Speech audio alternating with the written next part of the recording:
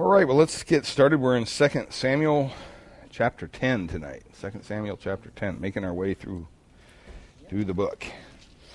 So let's open a word of prayer, and then we'll get started. Father, we thank you for your word. Thank you that we can come and gather in this place and open up our copy of your word and study it and read it together. And Lord, we just ask that you would calm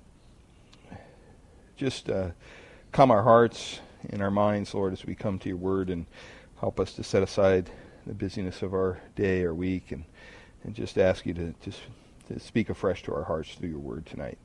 And we pray for those who couldn't be here tonight, and just pray that you would extend your grace to them, whether they're traveling or not feeling well. And Lord, we just pray that you would bless them as well. In Jesus' name, amen. Well, I want to read 2 Samuel chapter 10, and then we'll go through it. 2 Samuel chapter 10, verse 1. After this, the king of the Ammonites died, and Hanun his son reigned in his place. And David said, I will deal loyally with Hanun, the son of Nahash, as his father dealt loyally with me. So David sent by his servants to console him concerning his father. And David's servants came into the land of the Ammonites. But the princes of the Ammonites said to Hanun their lord, do you think, because David has sent comforters to you, that he is honoring your father? Has not David sent his servants to you to search the city and to spy it out and then to overthrow it? So Hanun took David's servants and shaved off half the beard of each and cut off their garments in the middle at their hips and sent them away.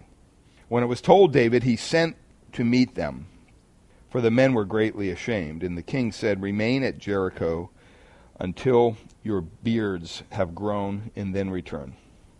When the Ammonites saw that they had become a stench to David, the Ammonites sent and hired the Syrians in Beth Rehob and the Syrians of Zobah, 20,000 foot soldiers, and the king of Maacah with 1,000 men, and the men of Tob 12,000 men. And when David heard of it, he sent Joab and all the host of the mighty men. And the Ammonites came out and drew up in battle array at the entrance of the gate. And the Syrians of Zobah and Rehob and the men of Tob and Maacah were by themselves in the open country. When Joab saw that the battle was set against him in front and in the rear, he chose some of the best men of Israel, arrayed them against the Syrians. The rest of his men he put in the charge of Abishai, his brother, and arrayed them against the Ammonites. And he said, if the Syrians are too strong for me, then you shall help me. But if the Ammonites are too strong for you, then I will come and help you. Be of good courage, and let us be courageous for our people and for the cities of our God. And may the Lord do what seems good to him. So Joab and the people who were with him drew near the battle against the Syrians, and they fled before him. And when the Ammonites saw that the Syrians fled, they likewise fled before Abishai and entered the city. Then Joab returned from fighting against the Ammonites and came to Jerusalem. But when the Syrians saw that they had been defeated by Israel, they gathered themselves together. And Hadadezer sent and brought out the Syrians who were beyond the Euphrates. And they came to Elam with Shobach, the commander of the army of Hadadezer, at their head. And when it was told David, he gathered all Israel together and crossed the Jordan and came to Elam.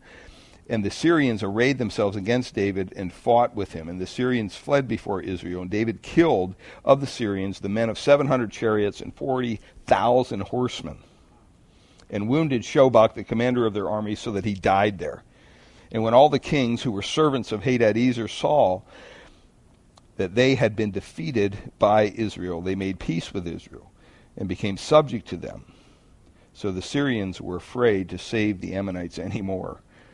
Interesting chapter. Sounds kind of like another war-ridden chapter, but there's a lot more here really than meets the eye.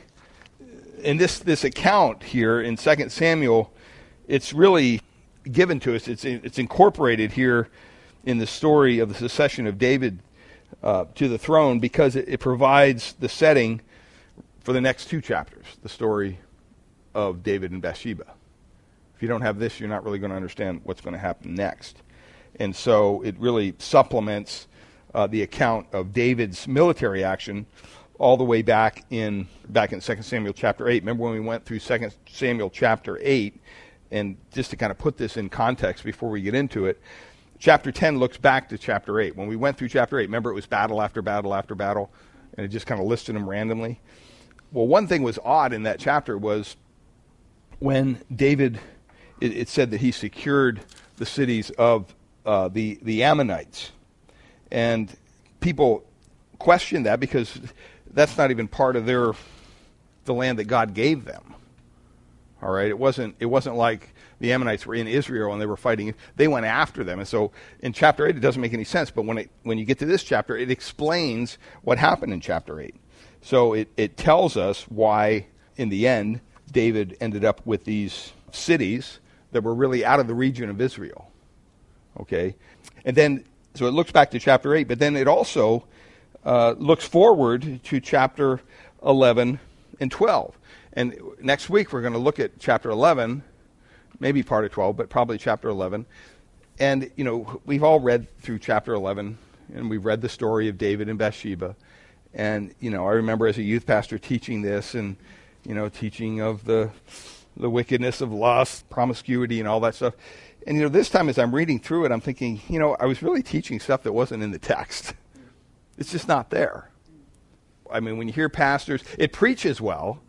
You know, here's this sexy lady up on her rooftop, you know, in her bikini next to her pool on a hot day. Well, none of that's true.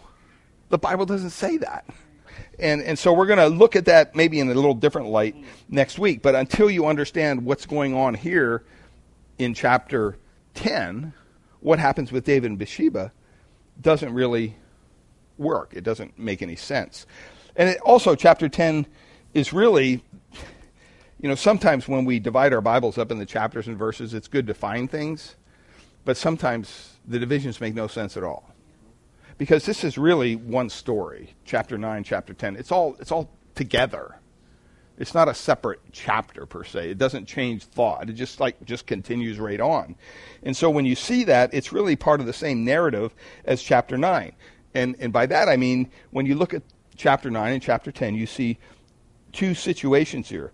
Both show King David wanting to treat the son of some guy that's the father of the son who David had some kind of an agreement with previously. All right, and you see that I put the names down there. In chapter 9, we have Mephibosheth, who was Saul's grandson, I'll be correct this week, and Jonathan's son. And Jonathan had an agreement with David. Remember? I mean, he was King Saul's son, and he was really rightful heir to the throne, if you think it that way.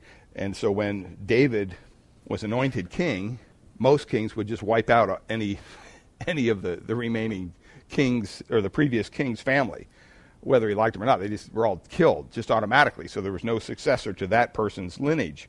Well, David didn't do that.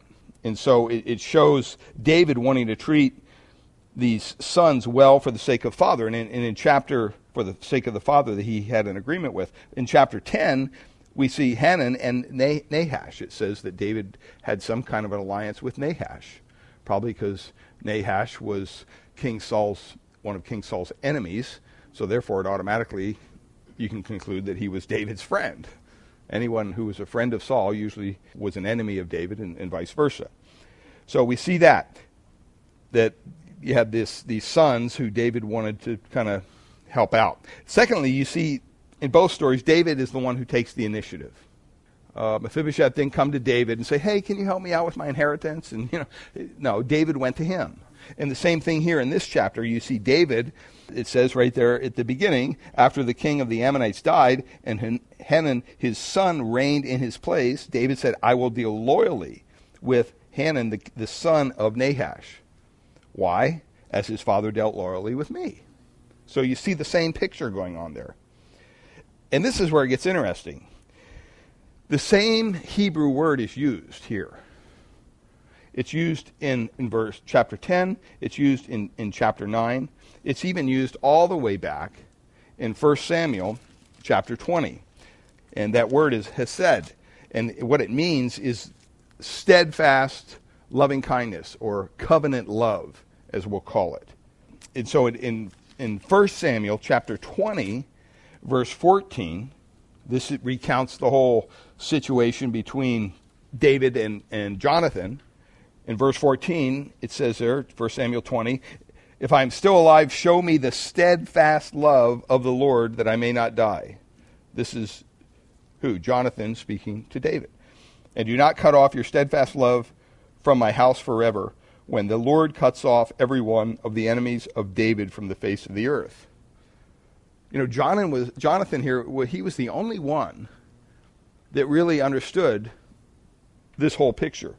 He's the only one that really understood that his dad was a horrible king. He was a bad man. He was the only one who understood that his dad's reign was coming to an end. He was the only one that understood that God was not going to make him king just because he was the son of a king. He understood that completely. He also understood that David was God's choice king for Israel. He wasn't going to argue with that. And that was going to come to place. Jonathan was the one who understood all that. And so that's how we can explain his loyalty to David over even his own dad. He still fought with his dad, died, the whole thing. But in his heart, he knew what was going on here. Well, that word, when it says, show me the steadfast love of the Lord, that's that word hesed in the Hebrew. And it means this steadfast covenant love. It's a love of choice. It's a love that is agreement. What's a covenant? A covenant is basically a contract, right? It's a treaty. It's a treatise. It's promises. It's something where promises are made between two parties. There may be oaths that are going back and forth. There's treaties that are made. Sometimes there's threats that are made. If you break this covenant, here's what's going to happen. And by a covenant, the people are bound together. They're bound together in the relationship by the loyalty they have to this covenant. Well, that's what David and Jonathan had. And so he's saying here, based on that covenantal love, has said, please don't kill me, when you're going to kill everybody else, let me live. And they had that kind of a relationship. Well, then you jump over to 2 Samuel chapter 9, and we saw last week in verse 7, it says, and David said to him, speaking to Mephibosheth, he says, do not fear. He was getting called before the king. Poor Mephibosheth, he's crippled. He's thinking, okay, I'm done. I can't run. I can't do anything. This guy's just going to kill me. I mean, he found out that I'm still alive, and I'm one of Saul's relatives. He says, do not fear. I will show you kindness. Same word, hesed, covenantal love, for the sake of your father Jonathan, and I will restore to you all the land of Saul your father, and you shall eat at my table always. It's that kind of overflowing, generous, gracious love that David is showing. And he's the initiator here. He's the initiator back in chapter 9. He's also the initiator in chapter 10. When it says, and David said, I will deal, the ESV I think says, loyally with Hanun, the son of Nahash, as his father dealt loyally with me. Same word, hesed. And I say, well, why are you making such a big deal out of this? It's a very big deal. It puts everything in perspective. Because it shows us this love that existed in this covenant that's expressed here in chapter 10. You ask, well, what does this love look like? Well, we just have to recall what we did last week. We talked, or 2 weeks ago, whenever it was.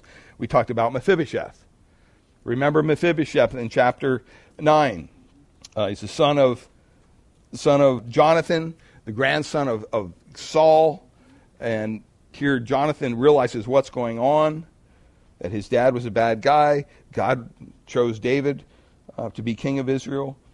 And Jonathan went to King David and he asked him for hesed. He asked him for that covenantal love that we just looked at.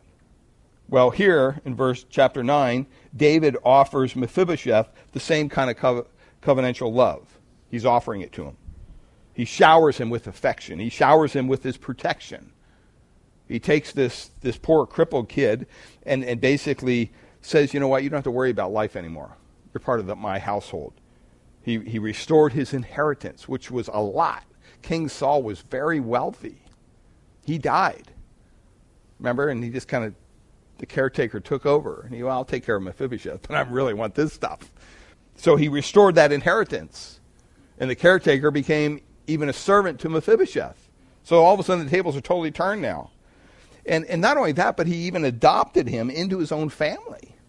He said, you're not going to, even though these guys are going to go out there and harvest all this food for you, you're not going to eat that food because you're going to be eating it where? My table. Okay? And just David shows this generous love, this covenant-keeping love that he wanted to express to Mephibosheth based on the relationship he had with Jonathan. And so David says, I will deal loyally with Hanun, the son of Nahash, as he has dealt loyally with me. This chapter has to be seen through the lens of this covenantal love in action. That's what we want to see. That's what the intent is here. And the reason that this is so important, if you don't see this, you're going to miss what happens in chapter 10 and chapter 11 and chapter 12.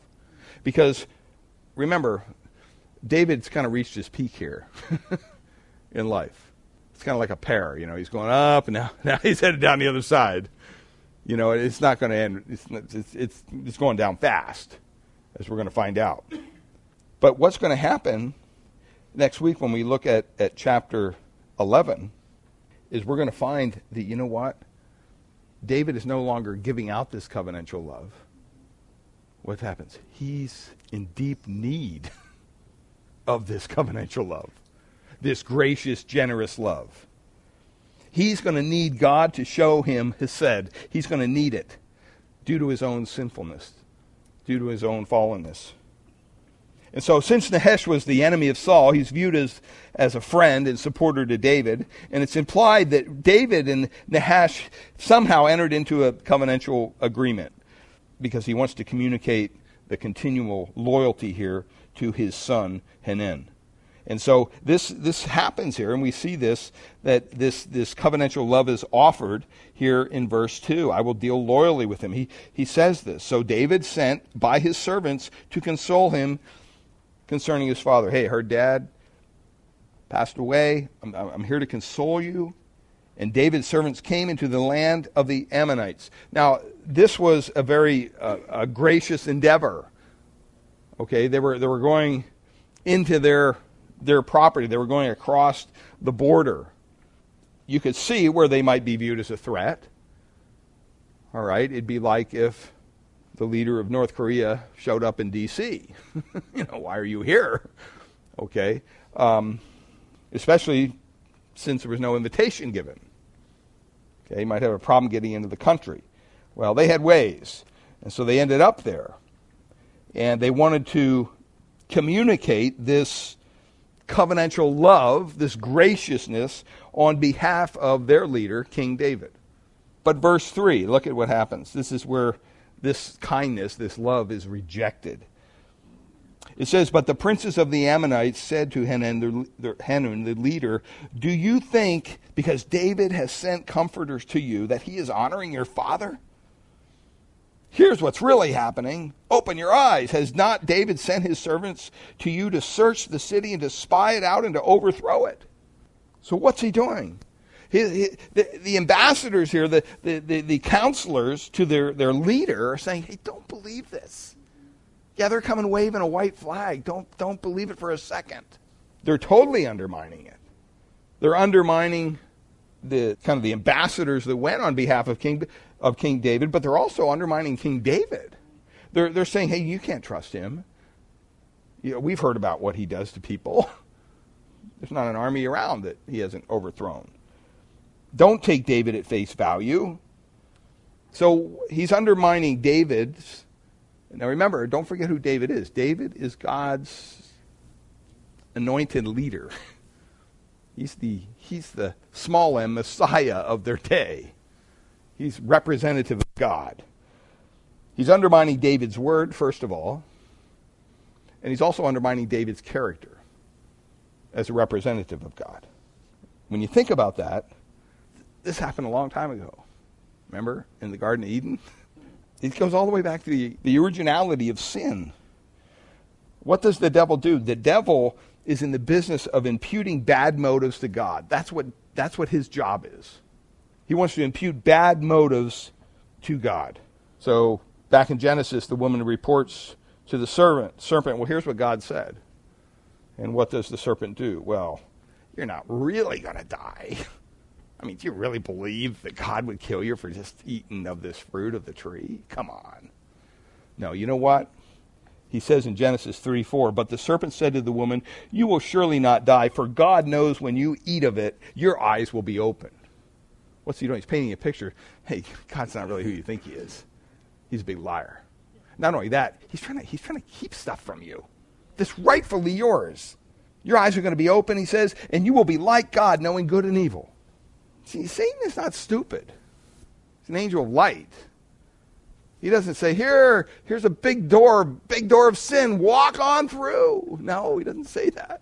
He paints it in a way that it looks enticing. So he's telling Eve, God doesn't want you to have something. He's holding something back. He's denying something from you that's rightfully yours, and you can't trust him because what he's saying is not true. You're not really going to die.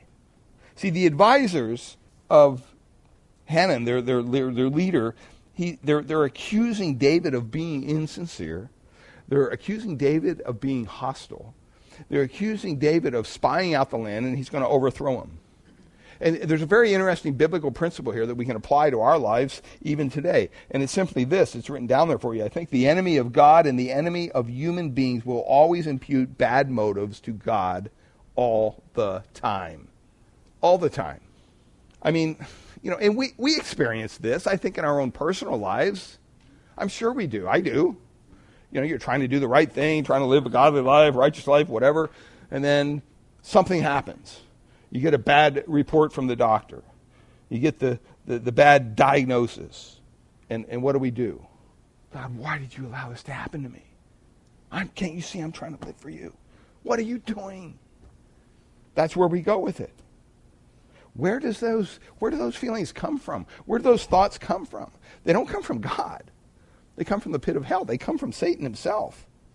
Satan loves to impute bad motives to God and God's anointed. And God's anointed. They did it with Jesus. Oh, look at this guy. He's this big religious leader. Well, the Jews didn't buy that for a second. They imputed bad. Well, you're doing all these miracles, but you're doing it by the power of Satan. They couldn't contest the miracles, but they didn't want to say that he was doing them, so they said Satan was doing them through him. Can you imagine? They're talking to God himself. Satan always insinuates doubt. He insinuates distrust of God and his word. That's where that comes from. And so when these people were questioning David's character, what were they doing? They were questioning God's anointed king. They were questioning, like I said, the small Messiah, small m, in their time in history. As a matter of fact, David he writes about this over in Psalm 2. Psalm 2, he writes about these people attacking him. He says in verse 1, why do the nations rage and the peoples plot in vain? The kings of the earth set themselves and the rulers take counsel together against the Lord and what? Against his anointed. And they say this, let us burst their bonds apart and cast away their cords from us. What are they saying? They're trying to bind us down. They're trying to make us do stuff we don't want to do. We want our freedom. We want to do whatever we want. The Lord and his anointed are putting chains on us. They're putting fetters on us. I mean, they really saw God's reign, his power, as something restrictive, not as something that was a blessing. They saw it as something that takes away their freedom. Sounds familiar, doesn't it? I mean, the same thing happens today when you share the claims of Christ with people. I don't want that. I don't want to bow down to your God and your rules. They almost use the same terminology. I want my freedom.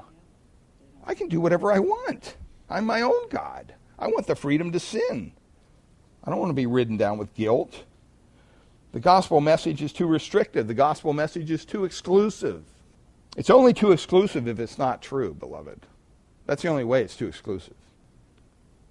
Why they don't see this is this generous covenantal love of God that lies behind the message is because God hasn't allowed them to see it. They choose not to see it. And see, the willingness of God shown to us by David in this whole story here in 2 Samuel is to shower upon us kindness, to shower upon us love. That's the gospel. So what do? Back to 2 Samuel. They dishonor the messengers, the king's messengers, the envoy of David. I mean, they should have had diplomatic immunity. They were just there on a diplomatic thing. They were just coming to share some news, good news. Hey, the king wants to bless you guys. Don't believe them. They impute bad motives. Not only that, verse 4, 2 Samuel 10, so Hanan took David's servants. He listened to his counselors. He took David's servants and he shaved off half the beard. You say, that's kind of weird. Well, to shave off a beard, they had to have a beard. Why did they have a beard? They had a beard because it was really an unrighteous thing to do to shave your beard. It set you apart from other people as an Israelite. It was an honor to have a long beard.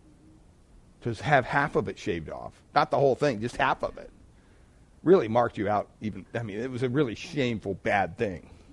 It was considered sinful to some degree because in their beard was their status, their identity as Israelites. It's not uncommon today in some communities in the Middle East. You see people with beards. Well, why don't they shave? Because that's not their custom. That's how they identify each other. And not only that, but they used to wear long clothes. Okay, we see that even in the New Testament. They still had long clothes, remember? They had to hem up their clothes to run, things like that. Well, with Israel, on their long clothes, they would wear what they would call tassels. And it was to remind them they were representative of God's law, God's word. And so when they were out in battle, and these soldiers would have these tassels around them or whatever it might be, and they were tempted like any other soldiers to rape and pillage and do things that weren't honoring to God, they would see those tassels and go, wait a minute, we're serving a higher power here. We're serving God. We're not going to do what the other folks do. And it reminded mainly the men who wore these, they were ultimately accountable to God and his law. That was the purpose of these. So when they had them stripped down, naked basically from the hips down, and said, here's your, now you got half a beard and no clothes, get out of here. That's what they did. Think how humiliating that would be. And that's exactly what they wanted to do. I mean, in our day and age, it would be similar to if an entourage from America went over to the Soviet Union and say one of them was a military officer, say a general or some 4-star admiral. And they had a meeting with Putin. And they go in there, and he walks up to them, and they all have tons of stuff on their chest. And he takes it and he rips it off and he throws it down and he stomps on it. And then he takes their head covering and he throws that down and he stomps on that. And this is all before everybody. And then he takes an American flag and he burns it right in their presence. Totally unprovoked. You don't think that you would have a problem if that was done in the Kremlin to one of our representatives who? Represented our government, represented our president, represented our country? I think both sides of the aisle, people would be, wait, this can't happen. I mean, you'd be looking at war. Well, that's what these men did. They did it intentionally. They did it to insult the man that they were representing, King David. And what did they do? They rejected his offer, his free offer of covenantal love, just flat rejected it. And said, no, we'll show you who's in control here. Well, it says in verse 5, when it was told to David, he sent to meet them. shows some compassion on David, doesn't it? I mean, here he's the commander, he's the king, and he finds out some of his men are dealing with some issues here. They were humiliated. It says that they were greatly ashamed. And the king said, he didn't chew them out. He said, you know what, just remain here in Jericho. Let your beards grow back. In other words, you got to kind of leave absence here for a while, because this is too shameful for you to even be seen anywhere. And by the way, put some clothes on. Well, in verse 6, when the Ammonites saw that they had become a stench to David, we just woke up the lion. The Ammonites sent and hired the Syrians of Beth Rehob and the Syrians of Zobah, 20,000 foot soldiers, the king of Mahakah with 1,000 men, and the men of Tob, 12,000. So what do they got? They got 5 armies to go against David. Verse 7, and then David heard of it. So what happens? The love is offered, the love is rejected, and now all of a sudden the love is what? It's withdrawn. This covenantal love, it's like, okay, that's off the table. Verse 7, and when David heard of it, he sent Joab. Who was Joab? He was his military leader. I mean, this guy was one bad dude. You didn't want to mess with Joab, but he commanded your attention. And so David had to respond. So he sends 2 of his best generals, really, Joab and his brother, Abishai, to face them. And they're kind of caught in this military move called a pincer, where you have the enemy coming in on both sides. It says, verse 9, and when Joab saw that the battle was set against him both in front and the rear, so he's surrounded basically, he chose some of the best men of Israel and arrayed them against the Syrians. The rest of his men he put in charge of Abishai, his brother. And he arrayed them against the Ammonites. And he said, if the Syrians are too strong for me, then you'll help me, and vice versa. This is the deal. We're brothers, right? Right. And then, it's so interesting here, because they come up with this simple plan to split up, and if the other one needs rescued, help them out. And then basically, through the next several verses here, till the end of the chapter, we see the results of this. The Syrians versus the Israelites, well, the Israelites come out on top. The Ammonites versus the Israelites, because the Syrians ran, well, then they did the same. All right, so they're pretty much winning. Joab is kind of like the Jack Bauer of his day. You know Jack Bauer from 24, if you ever watched that show. I mean, the guy can do everything, right? That's what Joab was like. He didn't want to mess with this guy. And you would not think that he would say what he says in verse 12. It just goes totally against who you think this guy is, how you're picturing him to be. But look at what he says in verse 12. He says, be of good courage, and let us be courageous for our people. That sounds like a military commander. And then he says this, and for the cities of our God. And then he says the most profound spiritual thing that anybody says in the whole chapter. He says, and may the Lord do what seems good to him. That does not sound like a military leader. It just doesn't.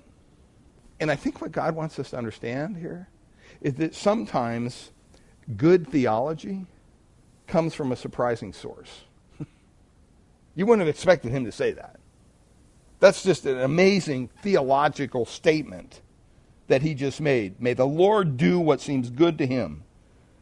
I think in life there are some things that we don't let God talk to us about,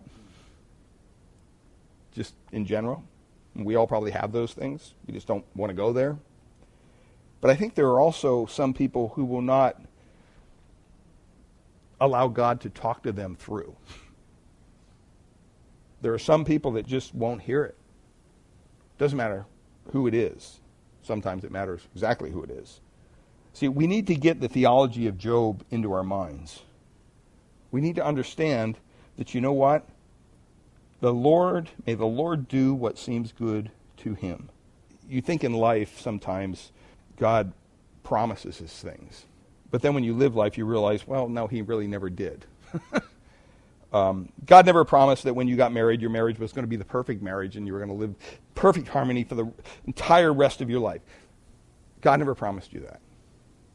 God never promised that your children would never get sick. He never promised that. He never promised you that you might someday lose your job. Never promised you that. He hasn't made those kind of specific promises to us. And sometimes I believe in Christianity today, people want to believe those things. Well, if you follow Christ, boy, your marriage is going to be perfect, and your kids will be perfect, and your job's going to, your wallet's never going to run out of money. That's not true. It's just simply not true. They're selling you a bill of goods if they teach that. He hasn't made those kind of specific promises to us. But he has promises. And the one promise is right here, is that he will always do what seems good to who? Him. He will always do what seems good to him. That's a promise you can take to the bank all day long. John Calvin, in one of his sermons on this text, he said this. He said, we must remain in suspense about many things in life. We just have to remain in suspense because we don't have the answer.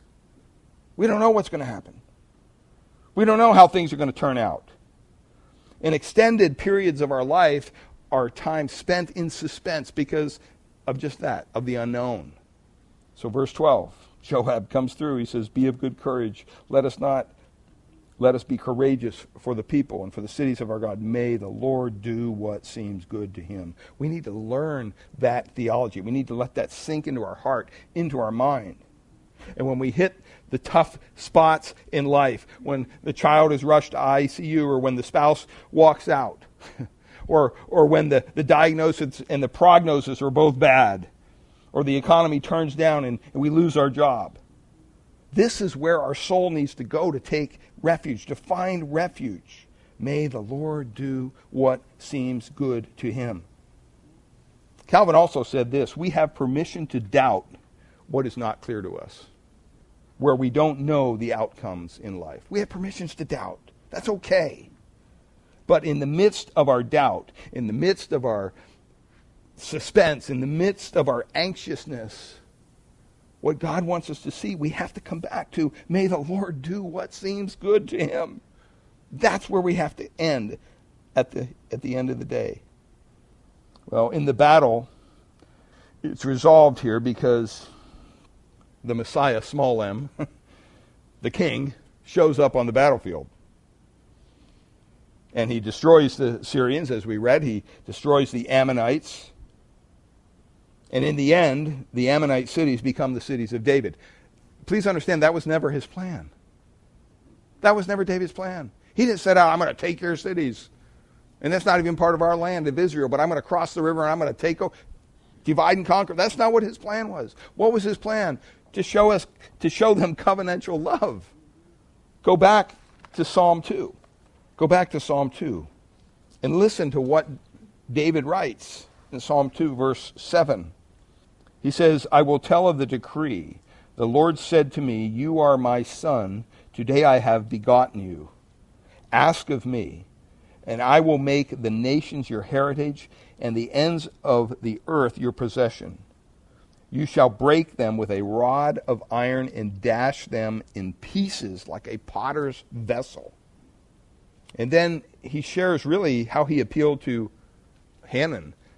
It's right here in Psalm 2, verse 10. He says, now therefore, O kings, all you who are going to come against God's anointed, be wise, be warned. He says, O rulers of the earth, verse 11, Psalm 2, serve the Lord with fear and rejoice with trembling. And then he says this in verse 12, kiss the Son, lest he be angry and perish, and you perish in the way, for his wrath is quickly kindled.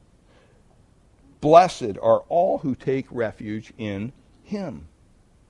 Why would we take refuge in him? Because of this covenantal love that he gives us, this gracious, overflowing, abundant love. I mean, think of Mephibosheth, just for a second. He's the son of Jonathan. He's the grandson of Saul. He should have been killed. Chapter 9, he should have been dead. But what does he do? He bows to the king. He bows to King David. Where is he today? Where is Mephibosheth here in chapter 10? He's in the king's house. He's in the royal palace. He has the king's care, the king's protection. He's been given back the inheritance that he thought he would never have again. He's been adopted into the king's family, and he's even eating at the king's table. Why? Because David showed him Hadeph. He showed him this covenantal love. Because he has chosen to take refuge from the king in the king's presence. Mephibosheth chose to take refuge from the king. He thought he was going to kill him. But he took refuge in the king's presence, because blessed are all who take refuge in him. The message here for us is simple. When God approaches us and says he loves you, believe it. Believe it. When God approaches you and wants to show you this kind of covenantal kindness, this covenant love, believe it. That's what he intends to do. Don't believe the lie that, well, no, there's something wrong here. He's trying to do an end around on you. He's trying to keep something from you. Believe this. Believe that he wants to give you more than he would ever take away from you. He wants to enrich you more than you could ever even imagine. Why would he do this? Why would the God that we serve leave heaven and come to earth and live here for 30 years and then go to a cross and die and pay for our sin? Why would he do this? It's because of this covenantal love. Verse 19 shows what happens in the end. It says, when all the kings who were servants of Hadadezer, who came against King David, saw that they had been defeated by Israel, they made peace with Israel and became subject to them. You know, this speaks really of, to be honest, the lordship of Christ. Until you bow your knee to Christ, until you're willing to say, like Joab said there in verse 12, may the Lord do what seems good to him. You're not going to have peace. You're not going to have the ability to lay your head on the pillow at night knowing that, you know what, I don't understand why this is happening or why this has happened or whatever, but you know what, I have to turn to God. I have to lay it at his feet. Because I'm holding on to the promise that God, the Lord, will do what seems good to him. Father, we thank you for your word tonight. And Lord, we pray that you would just bless our hearts as we leave this place tonight and just help us to live each day for you. Help us to understand that you are doing a work in each and every one of us. And Lord, part of that process is that sanctifying process that has to happen. And as it happens, sometimes it feels good. Sometimes it doesn't feel too good. But Lord, we know that you're going to do what's right in your eyes for us. And Lord, thank you for allowing us to partake of this covenantal love that, Lord, maybe we rejected it at first, but Lord, finally you drew us to yourself. And Lord, we are so thankful for our salvation. We're so thankful that we have the spiritual eyes to understand these truths that are before you.